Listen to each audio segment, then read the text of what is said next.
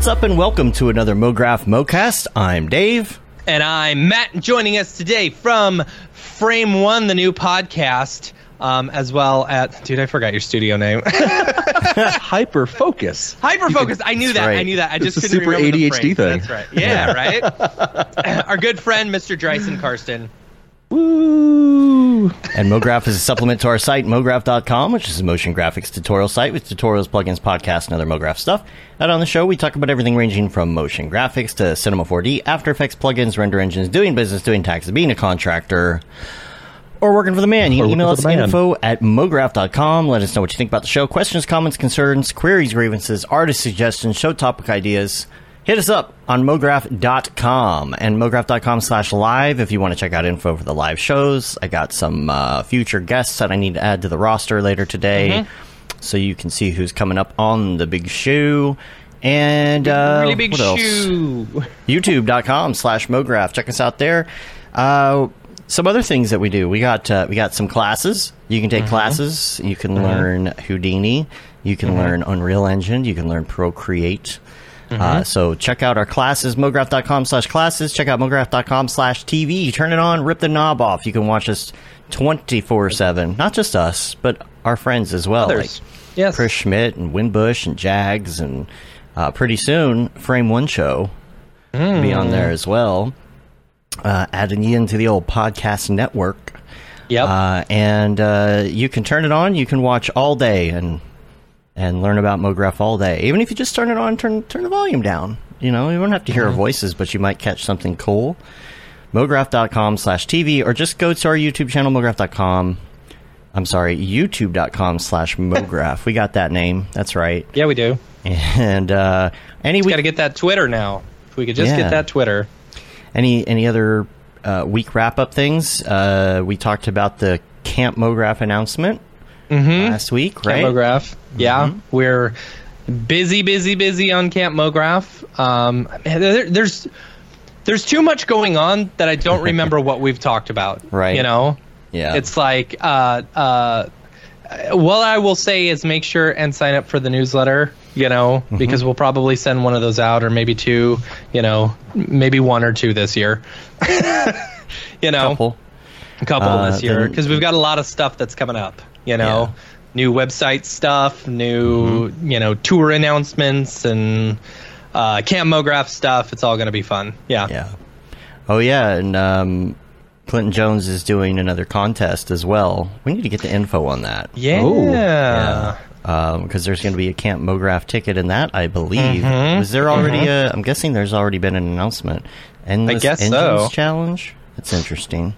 Okay. We'll have to check that out. I have just been heads down working, so I am not in the know right now. Let's see. Anything else? We talked about classes and MoGraph TV and all the things. We are going to be touring this year. Yes. I don't have too much to say about that at this moment, but we are going to be traveling around. MoGraph.com's traveling? MoGraph and Maxon. Yep. MoGraph and Maxon nice. are going Doing on a a little thing. Yeah. joint tour this year. All right. Cool. You know, and odds are we'll probably, like right now, tentatively, we're starting out in Europe. So, Pretty much. tentatively. Pretty much. You know? If you guys need a grip, you know, give me a call. Yeah. So, there's that. And yeah, I think that's about it right now. That's about all we can talk about at the moment. Stay tuned for updates on that once we really lock things in. Yeah. There's not too much more to say other than what they've kind of hinted at already. But yes, let's talk about you, Dryzen. First of all, before we get into your background and stuff, let's talk about Frame One Show. You were on when you were substituting for Matt one week a couple months ago. Yeah. Darlene was on. And The Wish.com version. It was awesome. Wish.com, Matt. I see it. I definitely see it.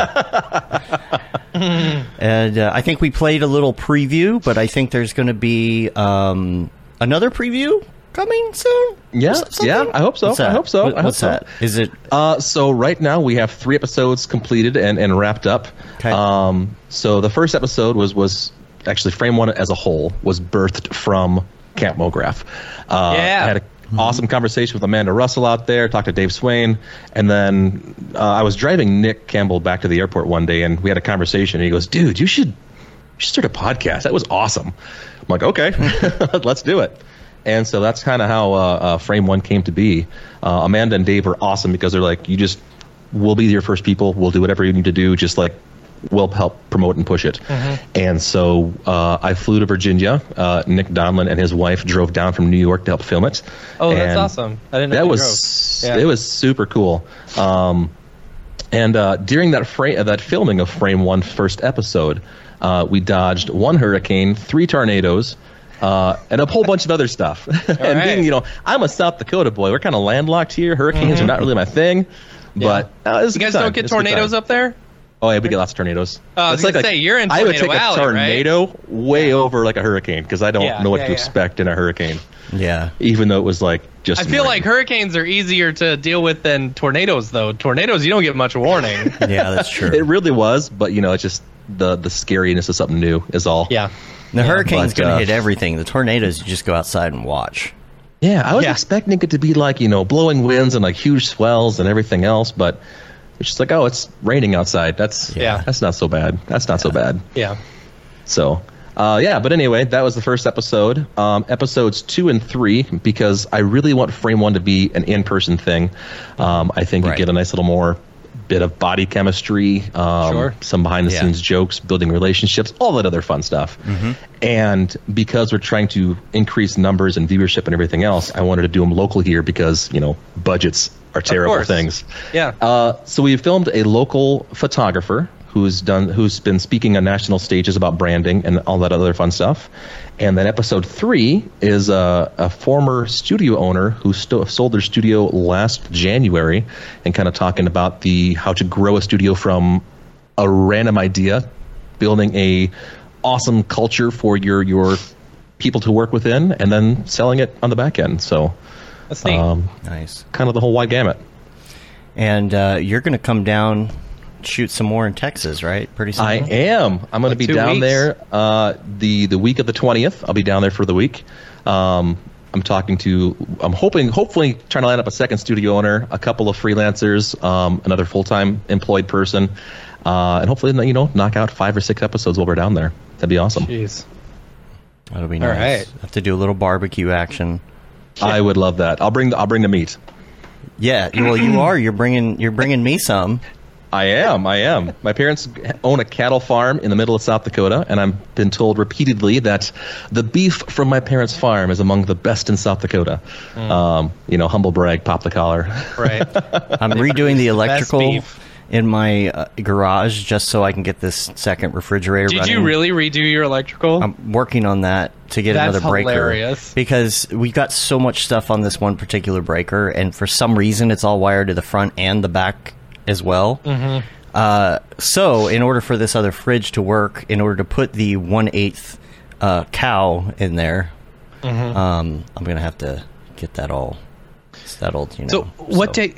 Yeah, we should talk, because I was talking about doing a MoGraph meetup, a Dallas MoGraph meetup, here in Rockwall. I found a really nice brewery, that would be a great little hangout, if you want to drive all the way out to Rockwall. But and all our Dallas peeps, you're welcome to come to the barbecue, Yeah, over at Dave's house. Yeah. But here's my fear now. How does South Dakota beef compare to Texas beef? I don't know. I'll tell you. Find out. Iowa beef is really good. I did enjoy Iowa beef when I was there, but I bet you South Dakota beef is probably pretty good. It's probably up there. All right. Well, we'll have to do an official taste test comparison. Like meat fight shirt on right now. Yeah. So yeah. And then while we're talking about Frame One, though, I really do have to mention my business partner Courtney, because she has been fantastic with help organize things, and she came up with all the branding for it and everything else. And I would be an idiot if I did not brag her up a little bit too. Yeah, you got friends working on it and everything, and that's awesome. So Nick's coming too. Nick's coming to Texas too, right? Yep, Nick's flying down, so we're gonna hang out and crash at Matt's house. Yep, and rented a studio for they're sharing filming a bed. everything in. I'm okay with that. I used to live on the road as a roadie. I'm okay with that. I've slept in There you weird go. places. Feet to face. Make sure you wash your right. feet. Make sure you Ew, wash gross. your face too. Yeah, so we'll be hearing more about that pretty soon. We're gonna put that on MoGraph TV. We'll put it up on the website and things. And then let's talk about you a little bit, because you know you were on as a guest host, but we really didn't dig too much into what you do, where you come from, all of that stuff. Tell us a little bit about how you ended up doing what you're doing today. Yeah, I definitely fell into motion graphics. I think everyone has the similar story. Yeah. Yeah. In South Dakota, where I'm at, like, motion graphics really isn't a thing. And so in high school, I found an internship where I was filming a nature documentary. We travel around South Dakota, around the Midwest, just filming animals, and it was super, super cool. And I fell in love with cameras, cinematography, lighting, all that other fun stuff. So when it was time to go to college, I had a very specific, 2-year, I wanted to be out working, because that's where the real experience comes into play. And I didn't want to go too far from home. I didn't want to lose that, in-state tuition cheapness. Right, of course. So I went to Southeast Technical Institute in Sioux Falls, South Dakota, but they didn't have a video production class. They had an animation technology class, which was brand new. I was the second class to graduate with that degree. And Question, I was like, well, is that degree still around? It is not. It has been rebranded. I had a feeling that was probably the case. It was rebranded as digital media production. Okay. But I was like, animation, video, they're kind of close. They both move on TV screens. It'll be this. It's fine. Yeah. So I took that class. I don't want to talk about that class too much, but anyway, Yeah, I've got a degree in RTVF. Imagine that. Right. Yeah, radio, really? Okay. Video, That's a television, switch there. video and film. I thought, TV to animation, at least it's moving pictures. Yeah. Yeah. But after graduation, started working for a local TV show, making basically an infomercial. Stepped up, started working on some regional stuff. Stepped up, started working on some national broadcast stuff. And the entire time, I'm just like, I'm so disappointed and frustrated, because I just want to work on motion graphics and animation. Like, I love that stuff. I'm bored by the fact, in animation, I can make anything happen. But in video, I'm stuck with what's real. Right. And so as time went on, I kept trying to introduce myself more and more to After Effects and animation and that kind of stuff. But all the companies around here, we don't need that. It's not important. And so one day I just kind of said, hey, all right, I'm going to go start freelancing and figure it out. And that was last September. It will be important. I am making it important. Yeah. How was the jump? The jump was scary. I know. Yeah. I know it was. 'Cause I remember when you jumped off, and I was concerned for you. And how has it been since? I will be the first to say that anyone that jumps into freelance without having a client list or a list of people to talk to built up is likely not going to make it. With that said, I was in a unique position where we had just sold our house and we had $100,000 in the bank. And so I was like, all right, I can make it a few months. We'll be okay. A few months? Man, what kind of budgets are you on? Right. I can make it a month and a half on $100,000. Yeah. Hate to see your hourly rate. Yeah, right. How expensive is all that beef? Man. Got to launder the money somehow. It's fine. Yeah. It's fine. Anyway, the jump was super scary because after 3 months, I hadn't had any work come in. And it was a unique situation where a company I super respect, still love them today. I had a bad communication with the producer I was reaching out to, where she was kind of checked out. It sounded like wanted to move on to a new position, different company, as I'm putting the pieces together. And so I had a 3-month hold of this company that never came to be. But that's why I was able to take this step, because I'm like, all right, I know for a fact I've got 3 months of work lined up. I'm going to go freelance, start next week. Didn't understand the hold system meant hold, not booked, and made the leap. So I we hate could probably the hold system. Yeah. I hate it. I think and we it's could probably so talk dumb. about a little bit about like what you're learning in this, because you're not new to business. You're not No, new to this is owning my your own third business. Yeah. Yeah, tell people about your first business. Yeah, absolutely. In high school, I had to do a senior project. Some people put a new engine in a car. Some people learn how to make a rug. I'm like, I'm going to be an entrepreneur. I'm going to start a business. And so I started a wedding entertainment company, just DJing events, params, weddings, you name it. And the first couple of years was just kind of, learning the equipment, the styles, everything like that. And then I decided it was going to be my full-time job. So what I was going to dedicate my entire life to was entertaining people and dancing and music and lights. It's going to be awesome. Grew the company to about 6 figures in sales annually, which was awesome considering it was a half-year job because summertime, weddings, wintertime, 4 foot of snow, not so much. Yeah. But I couldn't bring myself to step away from being the only person. I didn't like the idea of hiring employees because a live event, if something went wrong, I knew how to fix it. But to trust someone else to be able to do that, like I couldn't bring myself to trust someone like that, and that's a character flaw I'm still working on today. But the company started doing better and better, but I was kind of capped at where I could only work like 25 weekends a year. Got to the point where I kind of wanted my weekends back. Got to the point where I wasn't connecting with the brides that were getting married anymore. Like there was a transition period where they needed to dive into it or completely get out of it. Right. So I walked away, and my wife still runs the photography side of that business to this day, but I just kind of transitioned out of it. Hey, this is Dave. I just wanted to stop for a moment and thank our sponsor, Otoy, the creators of Render Network and, of course, Octane. But I don't have to tell you that. You know who they are. You see the results of their render engine all over the interwebs, and we're very grateful that they're supporting what we're doing at MoGraph.com, from this podcast to MoGraph TV to events like local meetups and Camp MoGraph and all our community building efforts. We can't wait to show you what's in store, all thanks to their support. Go check them out at otoy.com. Now back to the madness. But the biggest thing I've learned from that career, besides how to run a business and do your taxes and sales and how to communicate and talk and present yourself to people, but the biggest thing I learned that translated to motion graphics was transitions, where you can set up a scene, but if it doesn't have a pacing, doesn't have a story, doesn't have all these little pieces that build to the overall event, it doesn't work. So yeah, transitions, they matter. Remember how we were talking? Were we already on the show, or were we pre-show when we were talking about the Slack notifications that come in when you're in the middle of a show and you're like, oh god, I just got mine just now. Yep. And I saw it. Now you get to relax, right?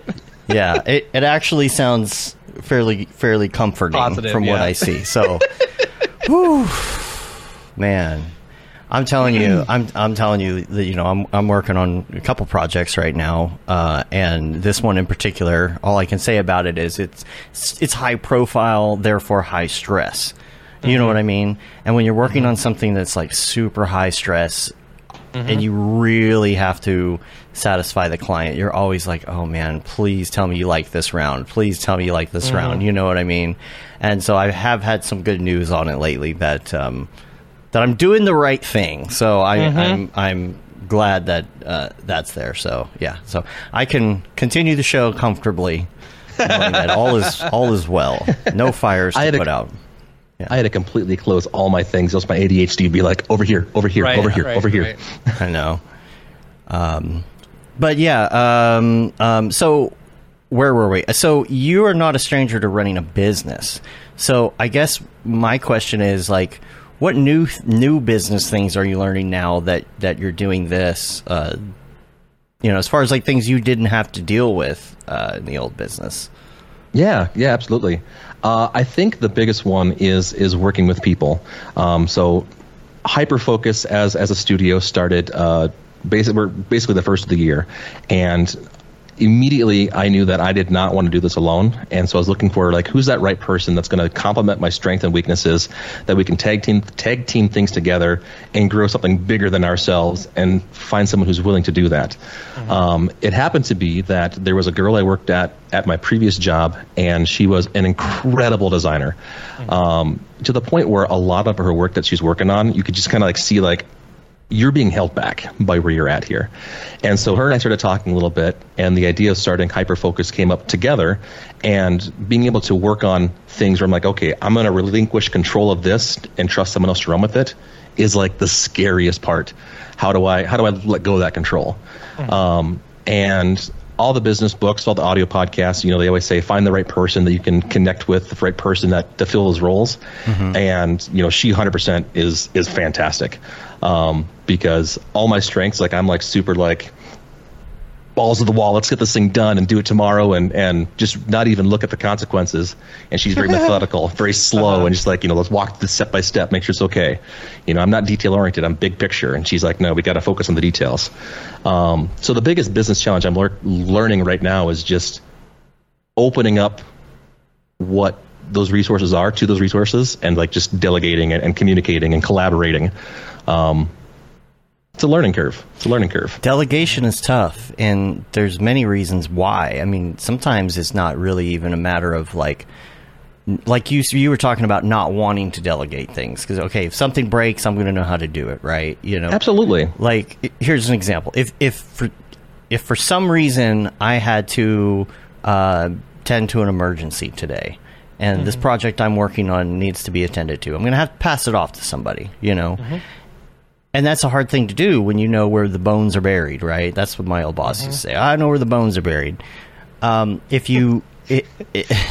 you have to be able which cube is the correct cube in all the cubes that you didn't read, that you didn't name correctly. Of course, remember now, I'm a 2D guy. We're talking about layers. Everything's named for me. Thank you very much. I'm not good at naming my materials, but you don't really need to name your materials as much as you do yours. Oh, I'm terrible at naming my materials. It's Matt Octane 1, Material 1.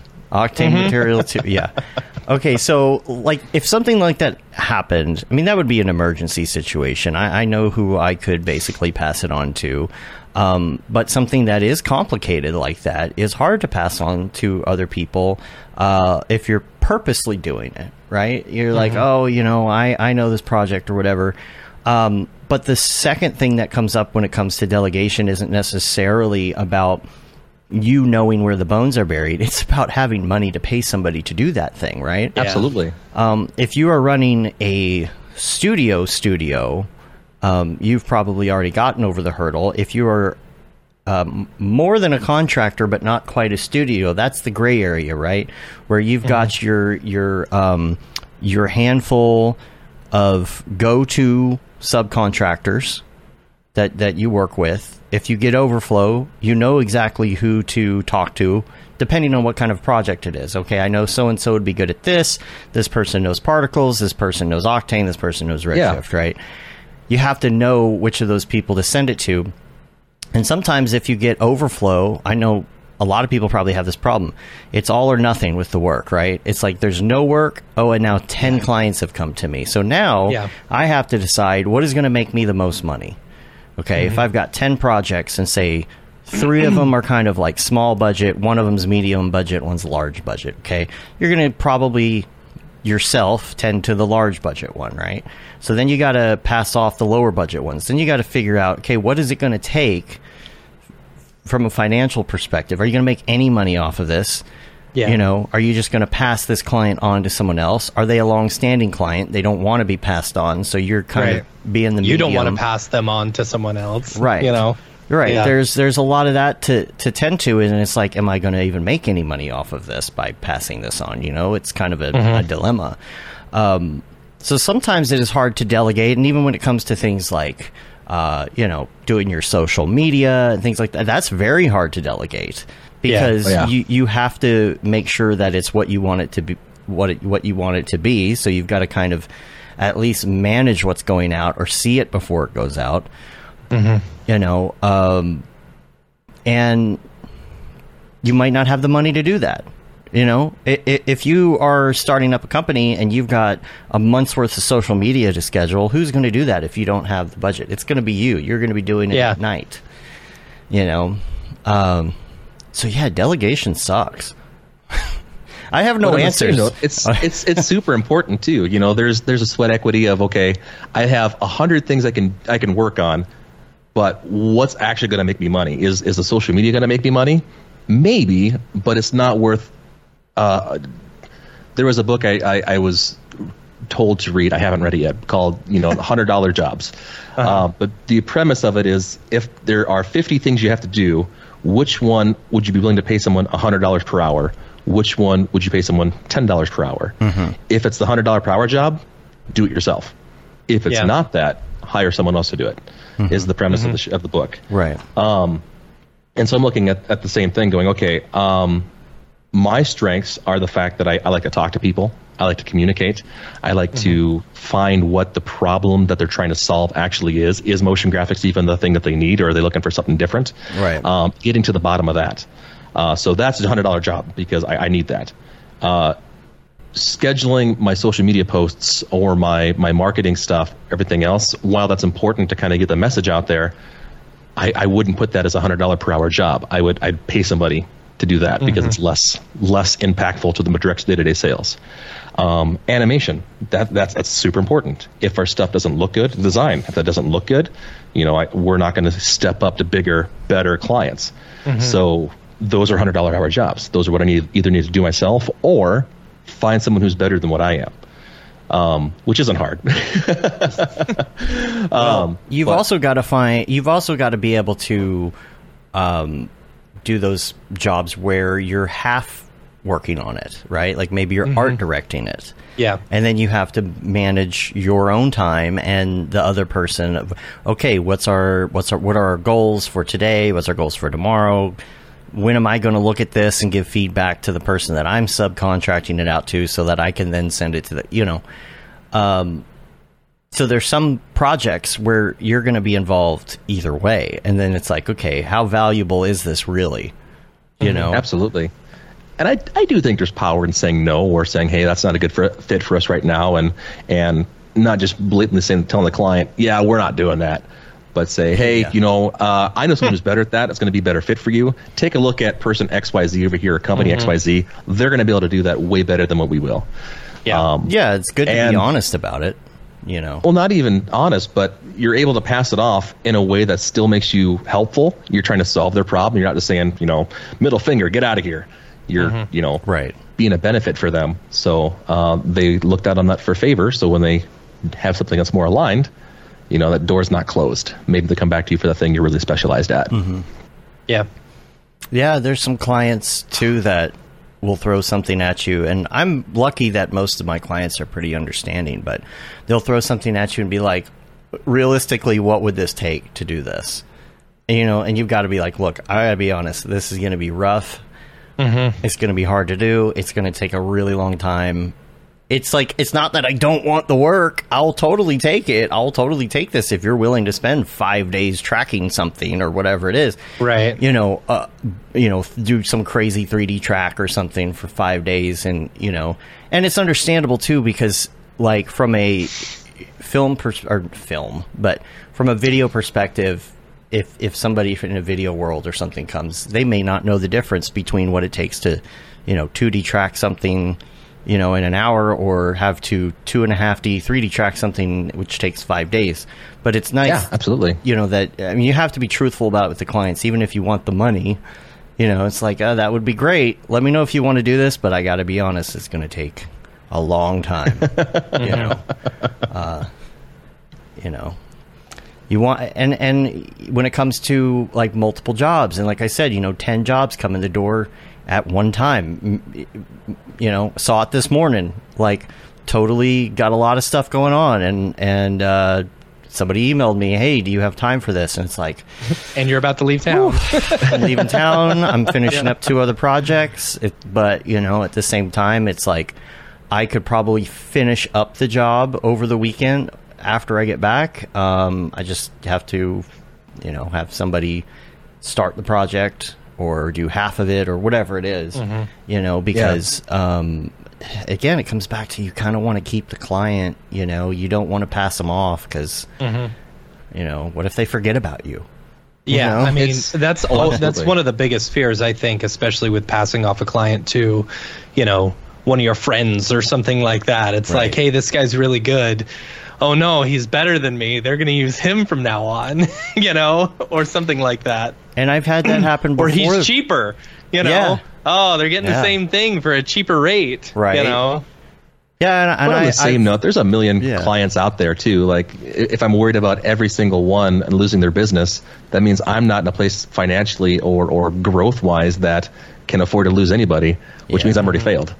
You know. But you know, there are the staples that it's just like I've had people come to me before from friends, right? And then all of a sudden, that person keeps hitting me up, and I'm like, "Does my friend know that you keep hitting me up?"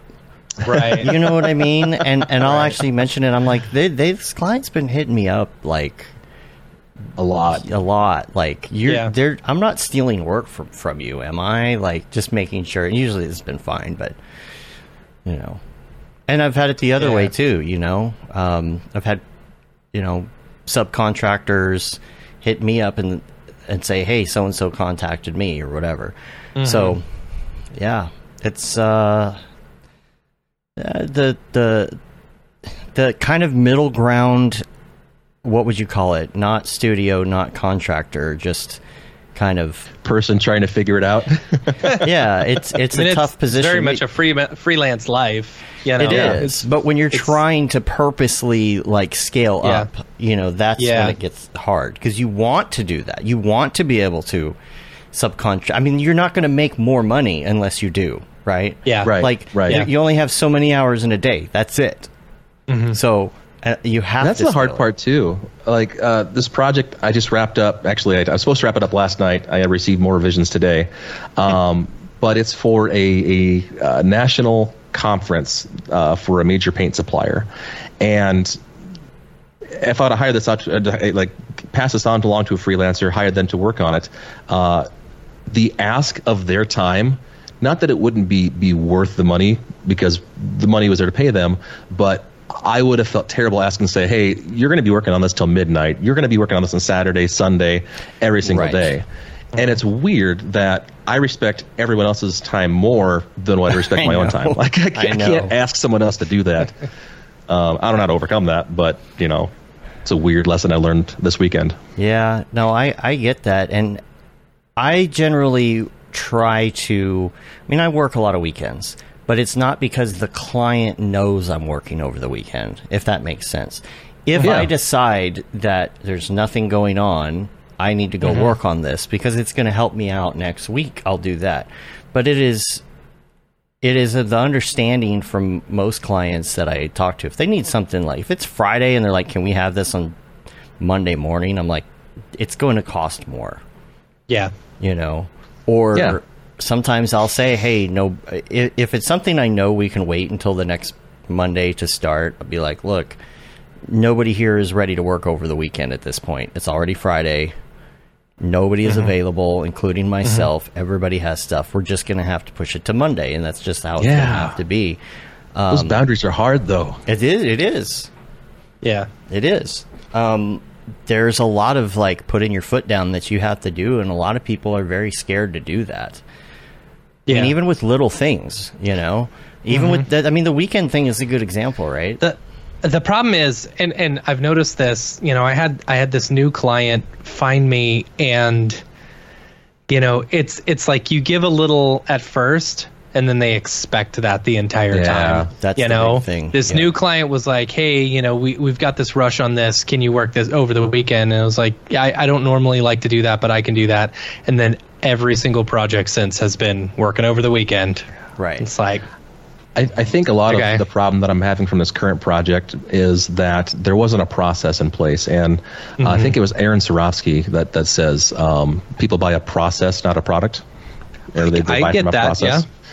And had this particular one, like we put together the design boards. Courtney put them together. They look fantastic. Sent it over to the client, and they looked at them. I think approved them. Went to animation phase. Animation, like, all right, we're doing the final touches, like final animation. We're done, and then we came back and had to change all the design boards. And it's like, well, if we're going back to the design board, that's overages because you're breaking the process. Me learning how to say no to things like that, it didn't go quite the way I wanted it to. However, knowing that had we followed the process in place and actually like said yes, no, this is what's going on, or how it's going to flow, or make sure the client signs off in blood that these design boards are final, then it would have been fine. We would have had more pull and stuff. So I don't know. Just there's fun business lessons to learn as far as how to sell a process. Yeah, I do that a lot with contracts, right? Like, especially when a client is new. And, there are situations and clients where it's a small enough project where I'm not going to do a whole contract for it. If it's an existing client who's just been around, like, we don't have to worry about that. We know what the expectations are. But when it's a new client, I definitely spend extra time first of all, sending a contract. Second of all, explaining the main points of the contract, because I know they're not going to read it. Right. You're going to get X amount of revisions. These are what they're going to be. And then when I email them, I say, hi, this is this revision number one. This is the wireframe. This is the 90% deliverable. Here's and then I'll send it, like, we won't talk about this is the final version, but they'll give me the feedback and I'll be like, okay, here's the final version of something. They're like, final version? It's like, yeah, that was the third one according to the contract. Yeah. Oh, okay. So the client has more changes. How much extra is that going to cost? Right.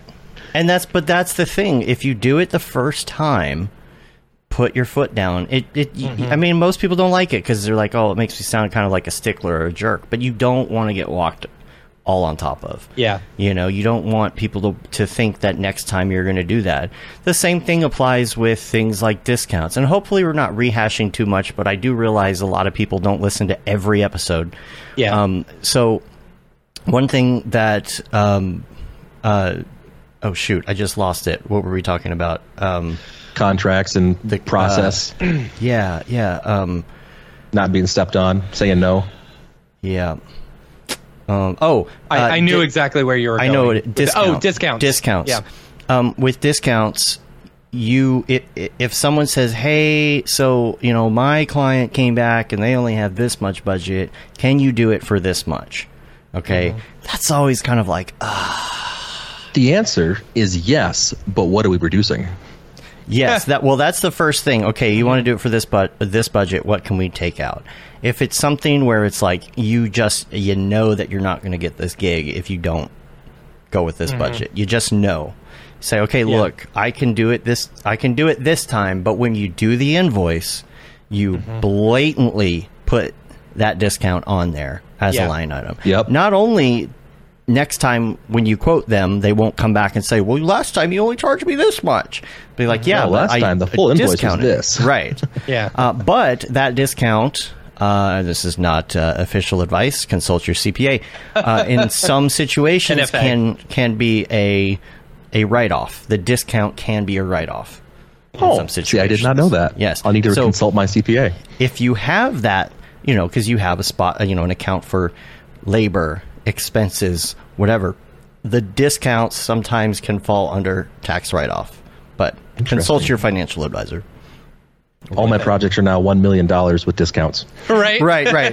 I mean, that's Donald Trump did it. I've seen some of these TikToks where people are doing their taxes and they say, guys, I fucked up. And it says federal refund, $173,000. I'm going to get audited. They're writing off their entire house for some reason or something. Like, how do you even purchase? Yeah. Oh, that's funny. Yeah. Oh, it's tax time. It's tax time, isn't it? If anybody thought that, I do recommend Profit First by Mike Wakanowitz. Great book for saving for taxes. Do recommend. Nice. But yeah, talk a little more about Frame One. We haven't really talked much about. Yeah. Let's talk about it. Yeah. So the entire point of the show is to interview these leaders in the creative industry that are they've made it. They're successful. But when they started out, whether from leaving their full-time corporate job to starting a freelance business to starting their studio, I've always been curious as to what did that feel like for them? Were they immediately confident? Did they know it was going to work? Or was it, oh, man, I don't know. We're going to give it a shot and see what happens. Mm-hmm. And so that's where the idea for Frame One came to be. And it's been fun so far because I'm really hoping that I can influence someone to either take the leap from full-time employment to self-employed, be that freelancing or through starting their own studio. But simultaneously, because I'm talking to these giants, so to speak, I'm learning these things that I don't know either. There's a knowledge gap that I've had. And so I'm really hoping that I can share that message with other people who are trying to grow and do their own thing too. So that's the goal. That's cool. Yeah. Yeah. Sam was asking about, are there examples of these contracts that up-and-comers can reference? By the way, I think the biggest problem with that is like... So there are. Yeah, there are some, and like it's also that thing where it's like it's not financial advice, here's an example of my contract, but it could be wrong, I could have been doing this, as a lot of people who are doing contracts don't, especially freelancers, don't necessarily hire a lawyer to check on all this stuff before they send out the contracts and stuff. So we're kind of, some of us are playing it by ear. I know Haley Akins, with Motion Hatch had her contract bundle, but is it not around anymore? It's not. It's not around anymore because it was such a headache to have to update it all the time, and especially in the U.S., getting U.S. lawyers to look at it all the time. Beyond that, South Dakota law is different from Texas law. Absolutely, everything perfect. Yeah. So I do think that the best money that can be spent, if you're especially working direct to client, is hire a lawyer and talk to them. Yeah. It might cost you $1,000 to have a contract like that drafted, but you have all your questions answered. You have everything figured out, laid out. Yeah. And from it's there, not going to be $1,000. They're going to charge you. They're going to make you put down a $2,000 retainer. Yeah. You got ChatGPT. And then they're not going to talk to you for like 6 months. Yeah. No, ChatGPT can actually probably help you. That's true. This situation. That's true. If you say, and here's the thing. I need this for Texas, whatever. What a contract does, especially from what we were talking about earlier, how many times have you actually read the terms and conditions of anything that you have downloaded or something like that? What a contract does is kind of like sets expectations. Right. It especially for freelancers like us or small business owners, it sets expectations, Right. So someone can go through it and they can read it or not read it, and it's just a way to, one, cover your ass in case, they come back and say, oh, this, and this, right. And its ability to set your expectations. Even if you put in bullshit in there that doesn't even make sense and they sign it, right. Right, if it's stuff that isn't legally binding. Right, exactly, It's like, oh, you sign it, I get your firstborn if you don't pay on time, or something like that. It's not legally binding, but at least it sets an expectation for what they should, how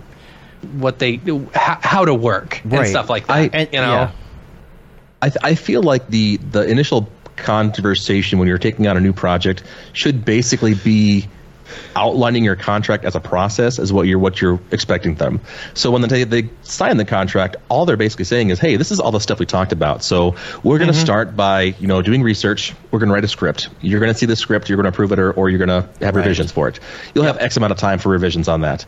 Then we'll jump into mood boards, kind of give you some options what it's going to look like, and then we're going to jump into you take a look at it. Do you like it? Do you hate it? We'll adjust it. We'll jump into storyboards and actually draw everything out with style frames or whatever we're going to show, and then here it is. Do you like it? Do you not? We're going to hop into an animatic. Just here's a storyboard, music, voiceover. Here's the timing of it. Do you like it or do you not? You know, through the whole process, animation, sound design, the works.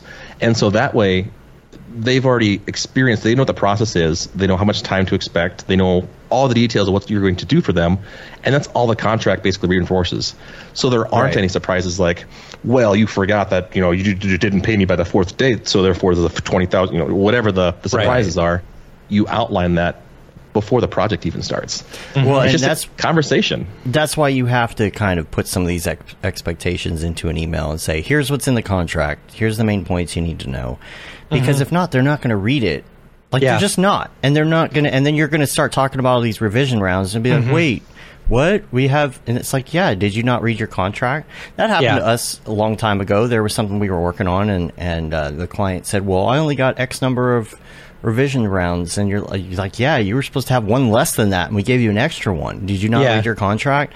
And so, you know, like the expectations that Sam's talking about here, the expectations, I have heard so many people say none of these contracts will hold up in court. You know, it could go either person's favor. You know, these things are so loose, especially in certain states like Texas. These things are so loose. None of this, even like NDAs won't hold up, you know? So it really is just about, you know, you got a first-time client, you're establishing yourself as a legit business. You know, you're not, because a lot of the times is like, oh, you're just some kid working in your parents' basement. That's exactly what they're thinking. They're like, well, we're just going to ask you to do all this stuff. Me personally, I always say you get 3 rounds. Not 3 revision rounds, it's 3 rounds. I might send you some stills from email or whatever. That doesn't count. But you're going to have an animatic. That might be a wireframe. That might be a low sample render. Whatever it is, that is your animatic. You're going to have a 90% deliverable. You're going to give me feedback, and then we're done. That's it. And I'm going to give you an X amount of time to do that. Like, it's going to be 2 days built in, so you can review it and look at it. So I have a list of what to address versus on Tuesday, here's one. On Wednesday, here's one. Yeah. It keeps that compact for sure. And you send a revision and you say, make sure you share this with all your decision makers and come up with a final list before you send over the last round. Also, one thing that I like that you put in the contracts are if you're late, you know, there's a 10%, you know, fee or whatever tacked onto it. And even though, like, we've had people argue it and not pay the full fee and just be like, oh, they forgot to send it, blah, blah, blah, and then accidentally CC us on and say, oh, yeah, can you send this right now? Or at least express that, hey, like, if you're late, it's going to delay the project. We're not going to deliver by X amount of time. Here's the thing. Like, you can also use that as a bargaining chip or whatever. Absolutely. You know, it's like, okay, what we have done before is, like, we'll throw that 10% on. We'll email them the new invoice, you know, and then they freak out and they're like, hey, why is this? What is this? You know, and it's like, oh, it's in the contract. You know, it's automatically added in there through our invoicing service. We'll take it off if you go ahead and pay that today. And they're like, oh, yeah, no problem. I'll pay. I'll send it right now. Yeah. Absolutely. Modern solutions. Absolutely. The other thing that it does is it allows for control over the change order stuff, right? They come back and they want to add like 10 things that they did not talk about, or they want to, you know, change the entire look of the whole thing the night before it's due, whatever it is, right? And you're like, well, first of all, that's not going to get done in, you know, 2 hours. You're talking about starting from scratch, and that's going to take us X amount of time to do. Let me redo the contract and send it over. And then you redo the contract, you give them new numbers, you have to have them sign it again. And they're like, man, this is a lot of work to go through in order to make a change, you know? And I'm fine with paying more, but man, we got to sign a document with e-sign in order to make changes. Yeah. And so every time in blood now. Yeah. They're going to know that, like, if they're making huge changes like this, that they're going to have to go through some red tape to make it happen. They can't just email you and you're like, sure, okay, I'll do it for free, you know? And all of this is just to protect yourself. It's not to be a dick, you know. It's not to be a hard ass. It's not to have a big head about it, like, oh, you're going with me. You only get 2 revisions because I'm the greatest, you know. And the funny part about that is all it takes in order to stop being perceived being perceived as a dick versus like this is just the way it is to pick up the phone and call. Like, hey, this is what's going on. Let's just talk about this. You're going to miss the inflection that I'm trying to get across on an email. Yes. What's up? Let's talk about it. What's going on? Email has that no makes emotion. you a hero. Yeah. It doesn't. Yeah, that's a big problem. I hate that. In text message, the number of times where I've misconstrued your anger through an email or a text message, you know, and then I call you and you're like, oh, he's calm. Okay, whatever. Yeah. You know, my caps per lock my people last like email. myself are quick to jump, you know, and quick to attack and quick to be defensive. Yeah.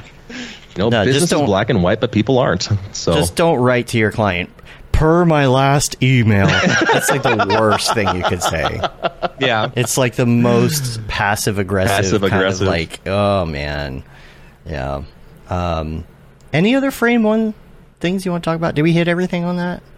I think the most part of it. I think I just wanted to give Where can people find the podcast? frameoneshow.com. It's a live video version, so you can actually watch the show as it unfolds. I mean, not in real time. It's not live, like streamed, but actual video component, which is super nice. Otherwise, if you just want to listen to the audio, basically any of your favorite podcast downloadable networks, Apple, iTunes, Podcast, Google, all the places. I know them so well. All the good places. All the good places. Oh, I was also going to mention on the contract thing. I did a video on contracts years ago. If you, I think, Google my name and contracts, you might be able to find it. I'll try and Google it here in a second and see if I can dig it up. But what I did do is say, look, I'm not going to put my contract out there for people to download because, like, I just don't feel like that's the best thing to do. However, I did read the entire thing and go over it. And So you could download it, load it into the new Premiere Pro or Yes. Descript, you know, have it translate everything for you. Yeah. And then put that in. Just put it in ChatGPT and have it write that into a contract. Take the transcript, put it into chat.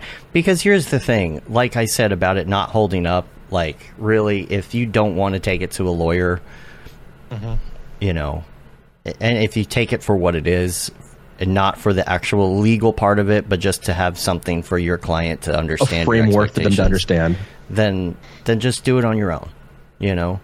Yeah, let's talk about that transcription thing for a second, by the by. Can I just tell you, I have been editing in Descript using transcripts to edit, and it is freaking phenomenal. And I'm like, Adobe's going to do this, and they're putting in their podcasting stuff, and I'm like, oh, this is going to come to Premiere, and now it is coming to Premiere. And I'm telling you, like, when you're especially working with takes, and you have, like, you know, a clip, and somebody says something 10, 15 times, and all you have to do is go read through it and find the one that you like and copy and paste, and then paste all the dialogue, and then it just edits it for you. That's the best. That is the best. I haven't used Descript specifically. However, I have had some horror stories from some previous attempts at software like that that I'm going to share. One specifically, I was working on a national broadcast documentary about literally the world's best farmers, the world record holders for corn and soybeans, who were coming to Omaha, and they wanted to overhaul this farm and just make it like a leading producing place, basically. And we recorded just terabytes. I think we had 170 terabytes of footage when it was all said and done. It was 26 episodes released in 6 months. And we used the Transcriptive, was a specific plugin to actually try to do paper edits like that and actually do it by script. And all of the farmers were following Southern draws, just, you know, weren't really speaking clearly. And so our transcriptive software would do things like, you have really big corn. Thanks. I'd like to show you my ass now. That's not what they were saying? Yeah. You know, so what's wrong behind with the that? scenes I don't secret, get I can't tell you much more than that. I will say that Descript is really good at it, and I think it's learning from everything else that it's ingesting from everybody's stuff, like collectively. There's like a lot of AI involved. It can actually change the voice in some cases. Like it can learn the voice and like change a word or something. But the way that I use it is in doing my TikTok series. I sat there and just recorded 12 TikToks and put everything in, and I just cut and paste, and you could see all the times that I said everything, and I put all the clips in order, at least. There's my whole transcript. You can see where I ran through, a take of something like 5 times. Delete it, just read the transcript. The transcript's good, and you're 99% edited at that point. It even does things like take out the spaces, because, TikTok, you can't have like a microsecond of space, or else, you lose engagement. I hate trying to crack the algorithms like that. It's just stepping on yourself, like if you watch my videos, you'll see like I'm literally stepping on my own words, because that's just how TikTok is. It's just like bam, bam, bam, bam. As soon as a sentence finishes, you're already in the next sentence. You're jump cutting. I will say I have greatly been enjoying your Zeta Art TikTok, like behind the scenes breakdowns, and it's been fun to watch. Thanks. I got super, super busy, and the last one, the 12th one, I have not finished editing in like 3 weeks. So it's coming eventually. It's a cliffhanger. Everyone wants to know. Yeah, the final scene, how it was put together. But that's a lot of work. Like I did a huge TikTok push, and again, it comes back to like you can't hire somebody to do that for you. You can't hire somebody to stand in front of the camera and be you. You have to do that part, You're probably going to want to write your own stuff. I actually use a program called Obsidian, which is just like a Markdown writer. But I'm able to like categorize and just put all text for anything that I work on, for the website or for social or whatever it is in there. And I have all of it there. When I finish a script, I can have everything in order. It can link to other things or whatever. Then you can literally go and record your video. There's a ton of apps now that do this, that let you record your video on your iPhone. And, people on TikTok or whatever, you're like, how do they know what to say? Like, how do they remember what to say? Like, how do they get through this without having to look at notes? All you have to do is get this software, and it will put your script like a teleprompter on the screen when you're recording. So you're looking at yourself recording, You throw that into something like Descript. If I'm going to spend all this time trying to work on social, at least I'm going to make it fast, right? Yeah. I'm going to try and optimize. Yeah. Record a ton of videos at once, bulk record, bulk edit, bulk everything. Like, that is going to be the biggest time saver. Me sitting down to edit this last one after I did all the other ones at once, I'm going to have some missteps. I'm going to forget what I did now, But if you're working with... That's a powerful workflow to automate, though, because when I'm doing videos of myself, I'm put up the camera and you're like, all right, I got to have this thing memorized in my head, right? Not verbatim, but like the bullet points where I want to go. Of course. And then just hope it comes out okay. Yeah.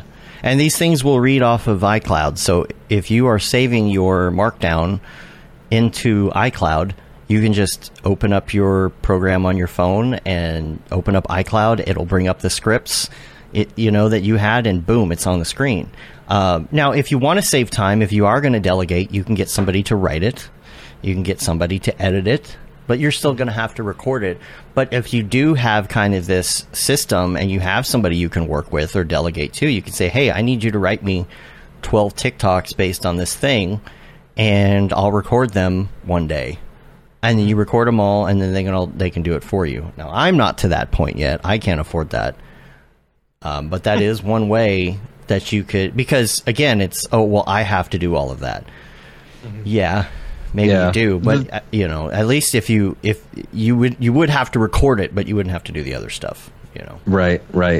And I imagine if you have something like Obsidian where you're actually able to read the scripts, your edits that someone has to do are substantially reduced. Mm-hmm. You're not looking for the right, you're reading a script as opposed to like, oh man, I'm winging this. What am I talking about? So hopefully your time invested is less. So therefore, hopefully your financial investment is smaller as well.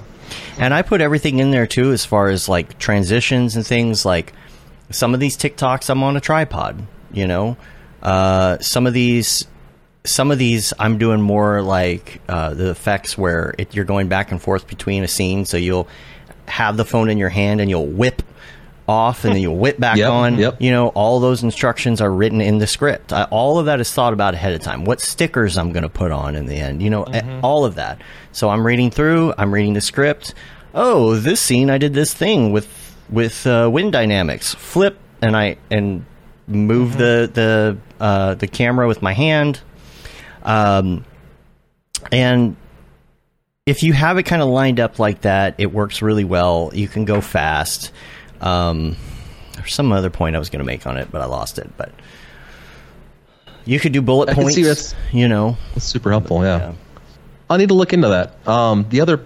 The last interview of Frame One, I sat down with a former studio owner, and he had made the comment that his biggest regret of his studio was not documenting the steps he took from growing this thing from a random idea to, you know, a finished product.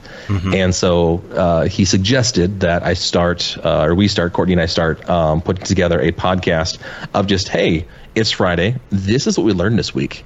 This is a business lesson, this is a creative lesson, this is a process lesson, whatever else. And, you know, it becomes a well-rounded content machine you can share with people, or you just look back in 10 years and go, wow, we didn't know anything back then. Oh, man, so I'm looking at, I'd like to start something similar with that, with Frame One, for hyper focus. Whether I put the two together or not, or we keep them separate, I don't know yet. But that might be something that we utilize Obsidian for. Take a look at that.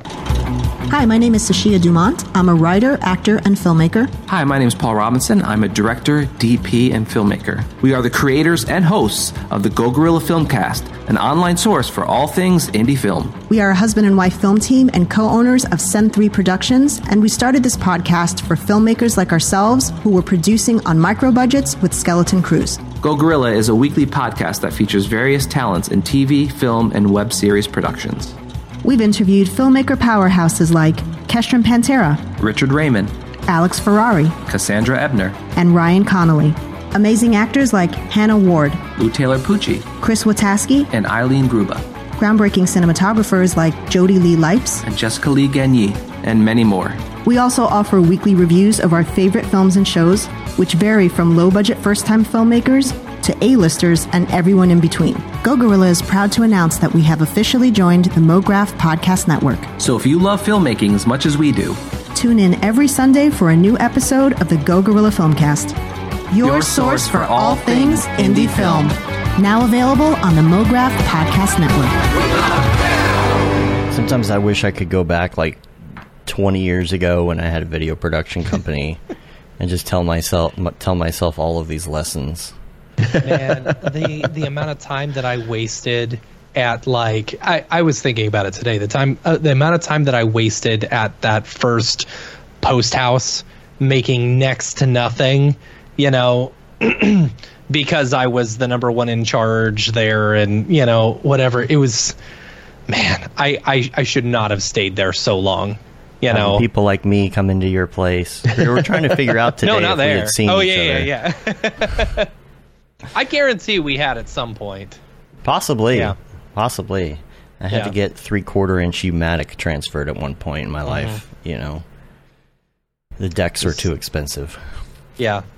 Got to get them on eBay. Yeah. I have an old beta deck sitting in storage if anybody needs one. I had one that I bought off of eBay for like $250 in hopes that I could do like some dub jobs or whatever. Never panned out. I ended up throwing it in the trash after never using it once. Gosh.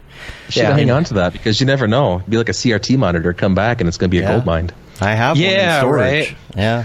I got my CRT right here. $2,500 is what I paid for my Betacam SP deck in like 04. And it was like Sony certified, refurbed, and then it had a problem and I had to spend $500. But it was original MSRP $80,000. Right. You know? And after that I barely used it, and it's in storage. Probably works though. Probably. So if anyone needs it, let me know. Boom. Now we know. It weighs like 100 pounds. Oh, they're shipping will be so great. heavy. Yeah. Local pickup only. Do y'all have any gear sitting around that like you still have after all these years, like old stuff? I don't know. A lot of my gear, I only started really acquiring gear once I started having money, which has only been in the past probably 5 or 6 years, right? So most of my gear is new. I do have an old like light kit that is actually like halogen lights, so they're really freaking hot. Yeah. Yeah. That's is that about the it. same one? Did you have that one now? I don't remember. Yep. It was in my garage at one point. Yeah, that it's thing the was same one. Friggin' beast, man. It was, yeah. The old ones from college that'll burn you. Yep. Yeah. I still have Gotta a bunch make sure of you're DJ wearing gear floating gloves, around. otherwise you'll get burned. Ooh, yeah, been there. I've lost fingerprints. Not fun. Yeah. No, I just have a bunch of DJ gear floating around, like nice speakers and like dance lights and that kind of stuff. Yeah. That I'm likely never to use again. But I'm like, Yeah. outdoor home movie theater system, or backyard dance party over the hot tub. See, or, I've got an old PA. I've got an old PA that I had for a while. I think I bought it for like $100, Nice. off of my old boss that I buy all the old equipment from, Yep. And we used it for DFW C4D, Yeah. Mm-hmm. And so, like, I've just got that sitting there. I'll probably bring that to camp this year. Nice. Jam out. Actually, I didn't even think Yeah. about that. If you guys need a PA, let me know, because I've got some stuff that'll be perfect for you. I'm gonna drive to camp this year. I think I will, too. It's only a 12-hour drive. It's not too bad, you know. So I may just drive up there, bring some fun stuff. I thought about driving my little blue like MR2, and then I realized that 13 hours in a car that's dubbed the Barbie car would probably not be ideal. Yeah. Well, I'm taking my Jeep, so it's gonna be, those things aren't fun on long road trips. Drums. Maybe and guitars we'll suffer hanging out the together. window. Yeah. Yeah. I got to practice. We'll I told Julie I have to practice my bass now so I can play. Right. Ooh, so is that happening? Is there going to be a live band? I don't think so. I don't know. That is less likely, but I am for sure going to bring my electronic drum set, my bass guitar, and a couple of regular guitars, and then some microphones and I'm going to basically bring everything you would need in order for people to just jam together. We're just going to have a live session during the fireside chat. Yeah, I don't know about during the fireside chat. I got my bass that Johnny Cash's guitar player helped me pick out up in Canada. That's cool. Johnny Cash isn't the guitar player? Well, he is a guitar player, but he had a band. Right. Yeah. He was in his band all those years. He was a guitar player. He was married to Waylon Jennings' daughter. He helped me pick this thing out. He owned a trucking company, though, so he put it in his truck and took it over the border so that I didn't have to Funny. pay anything. I still have it really sitting funny. here gathering dust. But That's yeah, awesome. That's Yeah. a cool story. I got funny. all sorts of gear, man. I got DVX 100A. I've got an HVX 200. I've got like 2 of those old school like dual G4 towers and. I still G5 do have towers my and- G5. Yeah. I've got that. Actually, not it's a G5. It's an it's a Mac- Intel. It's a Mac Pro. It's a Mac Pro with an Yeah. Intel. It's still, it could probably still Works. kill some After Effects. Dude, that thing hung in there. That thing lasted me like 10 years. Yeah. Yeah. Yeah. Yep. Funny. I'm actually looking for like an old Canon C100 right now because they're cheap. Oh. They hold up. They look good. Yeah. And- I forgot about the C100. Jeez. Yeah. And rather than spending, $5, $6, $7 grand for like an FX3 or 6 or whatever else, I'm going to get pretty decent image quality. Give up the 4K, but Yeah. whatever. Yeah. Get that's the yourself only an thing. XL1. XL1. Yeah. The XL1, they couldn't even afford to pay for color bars. Oh, geez. Is that true? Remember that? No, they'd had color bars on it. Well, technically they did. They had full frame bars. If you held down a couple buttons while you turned it on, you could get full frame bars. But they didn't pay the Really? license to have like SMPTE bars or something. Oh, so they didn't it have was just SMPTE like bars. a color. Just straight bars. Yeah, without the stuff on the okay, bottom. they did have that. Yeah. The XL2 had color bars, real Yeah. color bars. So stupid. So you could sync. That's back when my teacher was teaching vector, waveform and vector scope, and how to calibrate cameras Yeah. You know? Yeah. And if you didn't have a good way to calibrate it or it's too far off, you would just run the signal through a whole bunch of BNC cable. So it would cause resistance. And yeah, That's God, those funny. were the days. Dude, Dave and I went to UTD, you know, because that's where we're looking at doing the Dallas leg of the tour, you know. Okay. And we got to meet one of the guys at dude, UTD is crazy cool. Like, I'm really mad cool. that they didn't have this stuff when I was there. I was telling You my know? daughter about it. I was like, They "You don't would even like have this my place." program anymore. You know, that's why I said earlier. I said, "Is that program still around?" You know, but the we went into this one room, and one of the guys there, the instructor, was just like doing experimental shit, like running loops and like stuff Analog. of like old VHS signals into CRTs and stuff, and it was so cool. You know the And, guy like, in UHF? Weird Al. Not Weird Al, but no, the guy who ran the station, and he was like the mad scientist guy. It was like that. It was so cool. It was so cool, and I got so incredibly jealous that he got paid To just screw to make around. weird stuff all day and like these live video installations and stuff. So I've got an old like handheld camcorder, VHS camcorder that I'm gonna try and hook up and do a live show with. That's going to be my really my repping webcam. the 2000s technology over there. That's Oh right. man, earlier CRT. than that, man. This is like 1980s technology. Because Okay. dude, it was my grandparents' like camcorder. It was the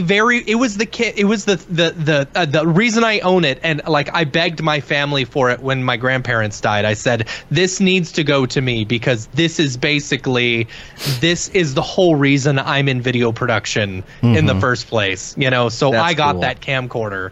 You That's know, so cool. Here's the I would love to guy. hook You remember that this up. guy, right?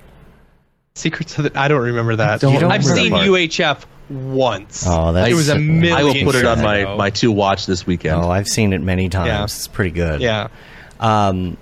Yeah, like this guy would just experiment there. Yeah, they had the old camcorder. They also had, remember that Sony that everybody had for a while, the Sony Mini DV camcorder? I believe Everybody had Yep. it. Yeah. Yeah, like not the like consumer one, but the more like prosumer one that came out. You know, and it took like mini DVC Pro tapes or whatever they were called. Yeah, I don't remember.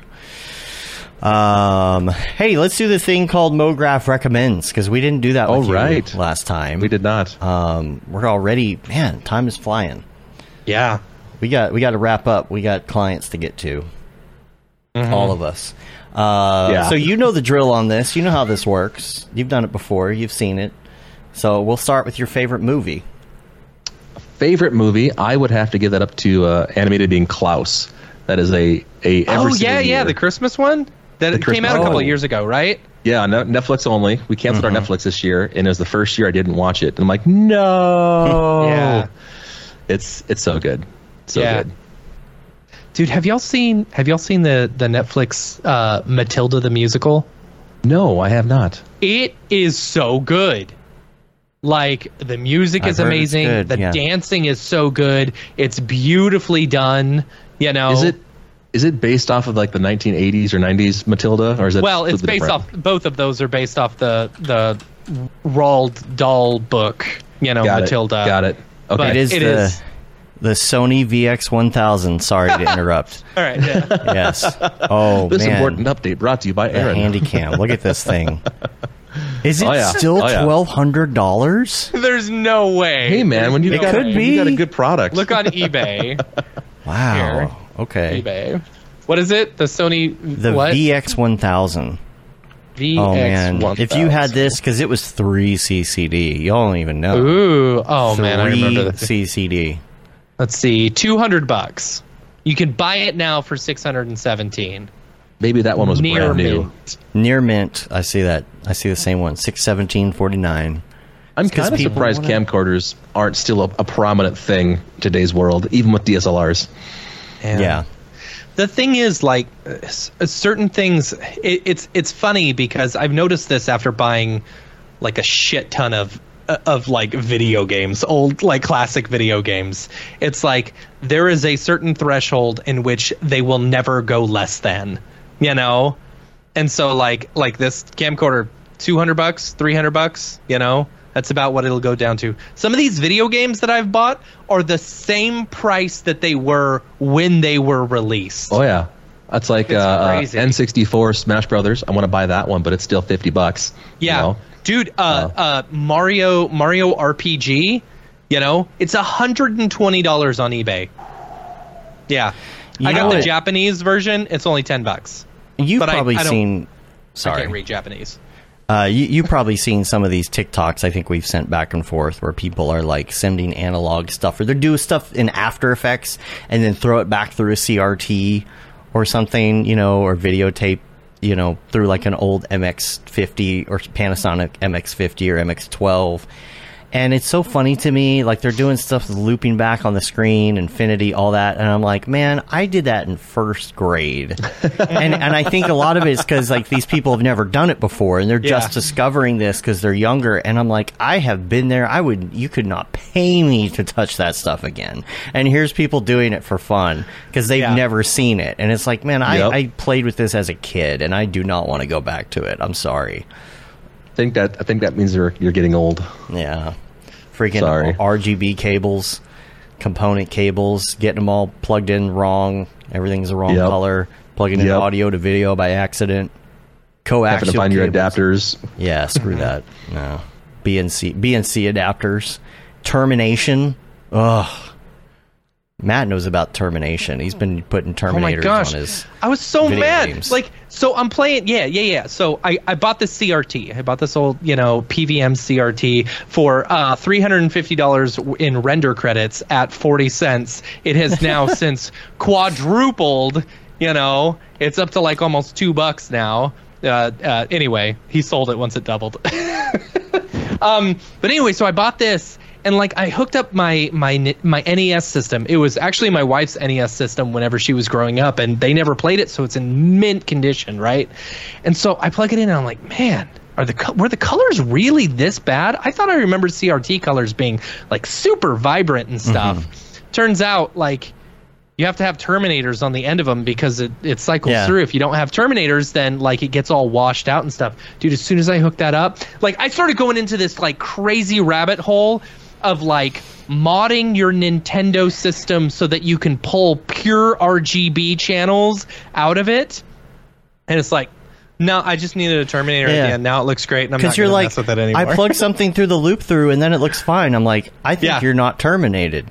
Yeah. Yeah. Some of those monitors actually had a termination switch that would cut it off, the 75 ohm switch. And this one may. I don't know. I don't know. It's pretty funny. Anyway. So. Where were we? TV show. Yep. Oh, I didn't prepare that one. Son of a buck. I mean, what you been watching? What's good? I've been working. I haven't really been watching TV lately. You know, actually, Aaron and I, my wife and I, we watched The Last Man on Earth a lot with Tandy and whoever else they are. That's a good comedy throwback. Last Man on Earth. Good. Is that the one? Oh wait. It's like the pandemic like wipes out the entire population. Okay, like, that's shoot, what's his name? Yeah, Will Arnett. Will Arnett. No, not Will Arnett. No, Will Forte. Will Forte. Oh, right. I love Will Forte. Yeah, he but is one of my favorites. Here's the problem. You know how Michael Scott can be super cringe to the point where sometimes you can't even watch it. Mm-hmm. Will Forte, to me, in this role is like 100 times as cringy. 100%. It's very hard to watch sometimes. If I will preface that with saying that if that's not on in our house, The Office is. Like it's playing somewhere in our house, almost on loop. It's kind of funny. In fact, yesterday I cut my beard off for the first time in like 6 months. And I sat down and I was like, I just did this half. My wife's computer sits over here on this side. Mm-hmm. And so I just sat down and just went back to work, didn't say anything. She's playing Sims. And she made a comment, and I'm just like, what are you talking about? And I look over, and she's just like, no, just no, get out of the house. But that is one of my favorite things to do: is grow a beard, do something really stupid with it, just to drive her nuts. Is that a life? Is that your life hack? Oh, that's so much fun! It's so much fun. It could be. It could be. Yeah, there you go. You got your life hack in. We do a drinking festival every year called Bachfest, which is basically we just go drink outside in snowbanks at 10 degrees. And every year we dress up in the most outrageous costumes we can come up with. And one year we dressed up as women, just old ladies, like church ladies. And I had a big burly, like, I think it was like the guy with the Camp Mograph beard. It was just huge. And I shaved it all off with the exception of mutton chops and then fluffed them out. So like I'm walking around, it's like touching my shoulders. That's funny. What was this thing called? Bachfest? Called Bachfest in Bachfest. New Ulm, Minnesota. I thought It's it was to like a welcome in chicken spring. thing. Goats. That's funny. Goats. Goats. Goats. Bachfest. Yeah. So Music. I am a big indie rock or punk rock person. But I do the whole gamut, top 40s, rock, rap, you name it. But lately, I've been listening to a lot of Tenacious D on loop, repeat. Yeah. Can't go wrong with that. But yeah, pretty much anything punk rock. All right. What's your favorite punk rock band? Favorite punk rock band? I like Anti-Flag a lot. Okay. They're kind of a little bit of a political, anti-political band. They're pretty awesome. Propaganda. I'm not familiar. Rage. Oh, dude. Propaganda. Look it up.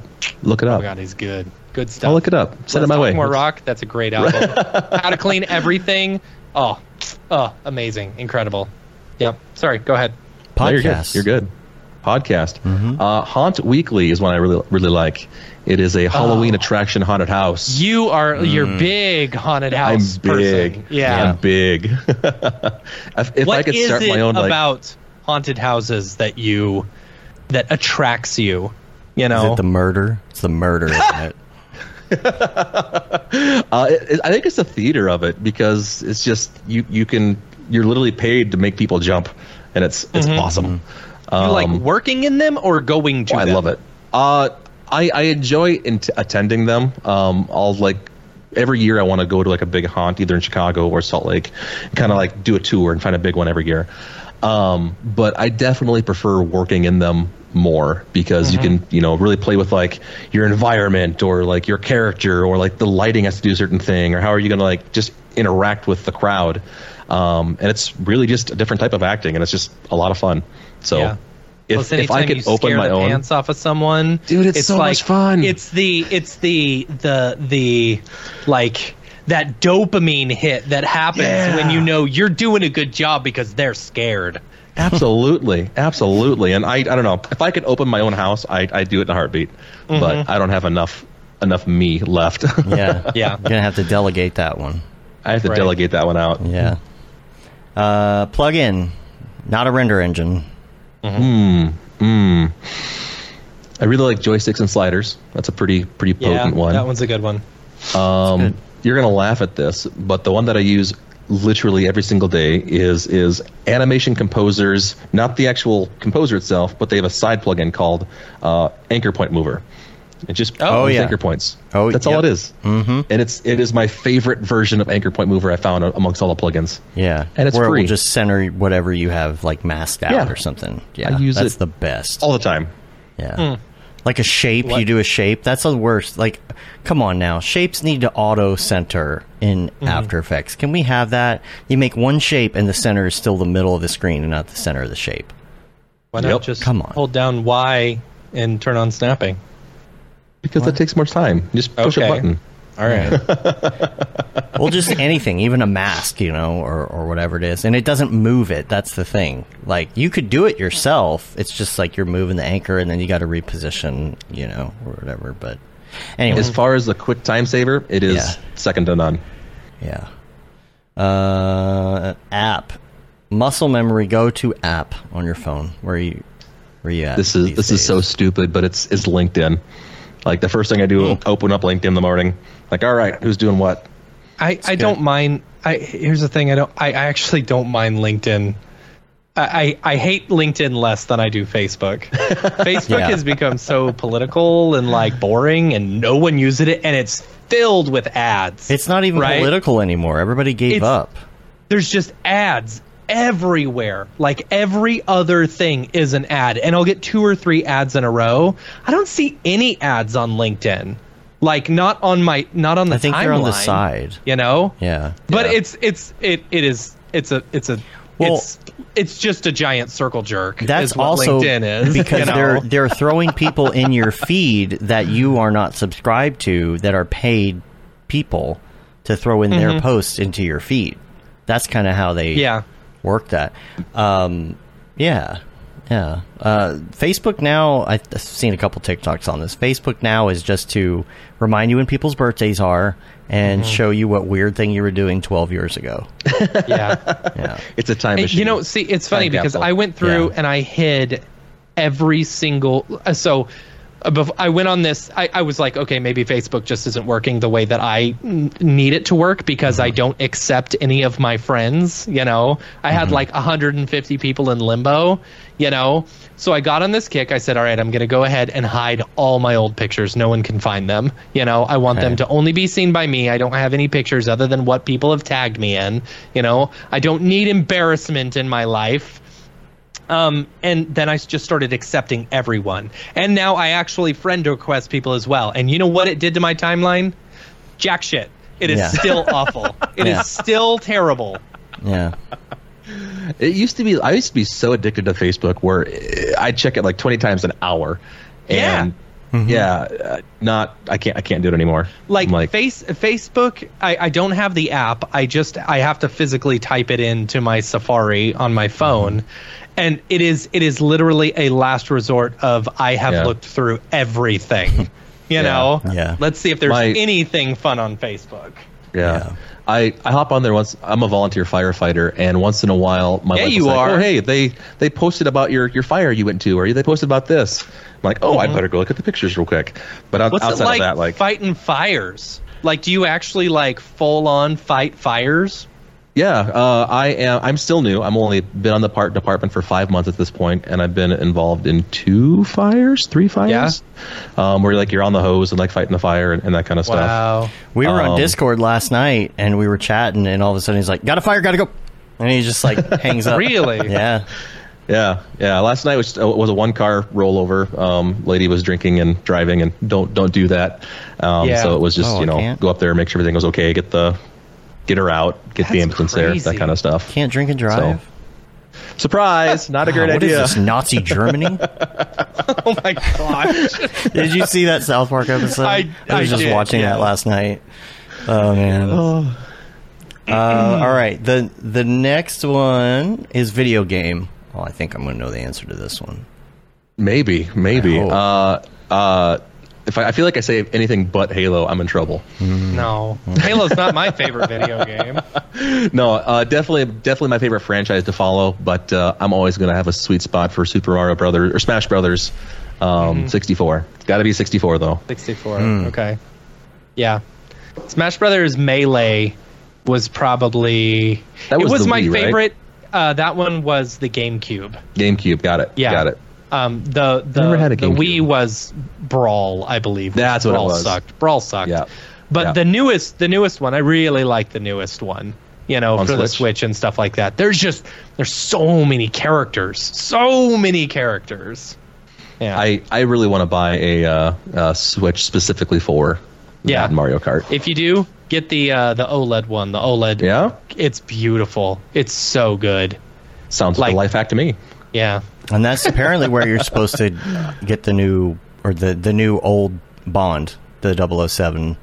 Oh yeah. Yeah, it's been released. I haven't played it yet. I've been on a classic SNES because I just got my SNES. My classic SNES, as well as I've been playing Stardew Valley, and I am hooked. And I am the worst Stardew Valley person ever. I'm already on year 2. I haven't done anything they've asked me to do. I'm just farming. I'm just trying to make $1 million farming and setting up sprinklers. Are you farming dew, D-E-W, or D-O-O? Star dew? Neither. Star. Oh, jeez. Yes. That's why I played RuneScape. I was just like, I'm going to catch lobsters. Good old RuneScape. That's funny. That's funny. Well, yeah, I haven't even explored the whole island. Yesterday, I was already on like year 2, which is probably like 4 days of playing, and I went south in my land, and there was a whole nother area. I was like, where was this? I didn't even know. And there's apparently farm animals that you can raise. I was like, I didn't know about this. What kind of farmer are you? Come on. I'm so lost. I don't. It's like Farmville. It's like Farmville, but okay. there's like a million other things you can do with it, Yeah. Anyway. Love it. Now, do you have another life hack, or was that your life hack? Are you good on the life hack? The life hack I was thinking of, because I was prepping beforehand, was when stressed, just breathe. Just remember that it's just marketing. It's just marketing. We're not saving lives. It's fine. Yeah, we're not. If you're stressed out, just breathe. Just marketing. I mean, you are on the side, technically. Part-time, volunteer.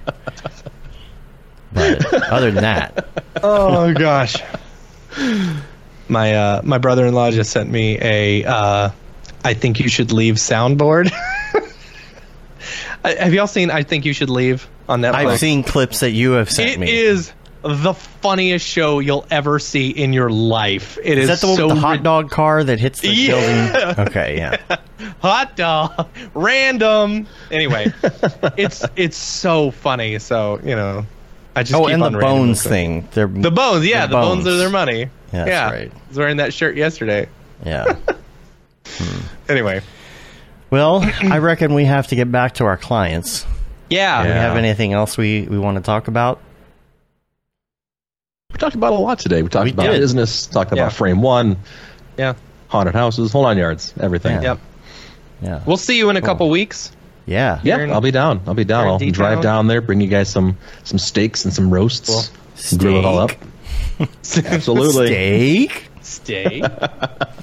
Yes. It'll be good. Beer. Right. Well, everybody, rate us on iTunes. Leave a little review for us. I have not looked at our review page in a long time. Remember, we used to have like contests for shirts if people could leave a review or something. Yeah. But, I don't think anyone. I don't think anyone does review us on. I don't know. I look occasionally anytime you mention something about it, and I don't think anyone actually reviews us, which is fine. Whatever. Because nobody ever listens to the end. They shut it off. Right. They're like, oh, this is the end. At the beginning, right? Yeah. Leave a review, subscribe on your podcatcher of choice, helps get our ratings up. You can say you've been there, done that, got the t-shirt with the MoGraph logo tee, the Paul Babb, Feel the Babb 2020 shirt, classic. Make sure you get one of those so you can wear it when you show up, for the tour, Render Things t-shirt. Oh, all the profits from that go to Doctors Without Borders, by the way. Render Things t-shirt, hoodie, and long sleeve tee, the MoGraph Blandishment shirt, the That Render is Fire shirt, which you're only allowed to wear, ironically. Unless you're shams. Yes. Yeah. Dude, 7 years. We've been doing this for 7 freaking years. Yeah. About to be next week it becomes still full a 5-star, full circle. Still 5-star. Except that one person that gave us 4 that one time. Nope, it's still 5 of 5. 5.0 of 5. Averages. Yep. Averages. The law of averages. The last one was 3 years ago. That's funny. Yeah. That's where our audience though is all on iTunes and podcast, Spotify, all of that. Yeah. Mm-hmm. Yeah. The stuff that we have on YouTube, that's basically only the people who want to watch an hour and a half broadcast of Talking Heads live on YouTube. So I imagine most people listen to this in their car. But that's it. We're on YouTube, MoGraph.com, MoGraph.com/live. You can get information about the live show, who's coming up and whatnot, and MoGraph.com/TV, where you can watch MoGraph TV. Turn it on, rip the knob off. Yep. And things like that. Dryzen, if people want to find you on the interwebs to talk to you or hang out, what do they need to do? Frame1show.com is definitely the best place to look. Otherwise, I'm on LinkedIn and Instagram at Dryzen Karsten. Awesome. Cool.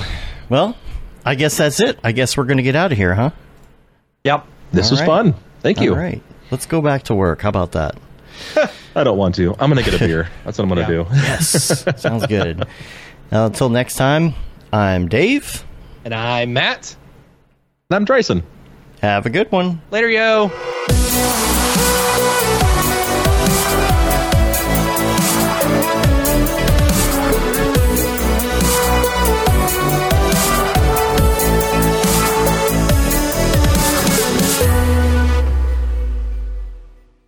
Pretty good, I guess.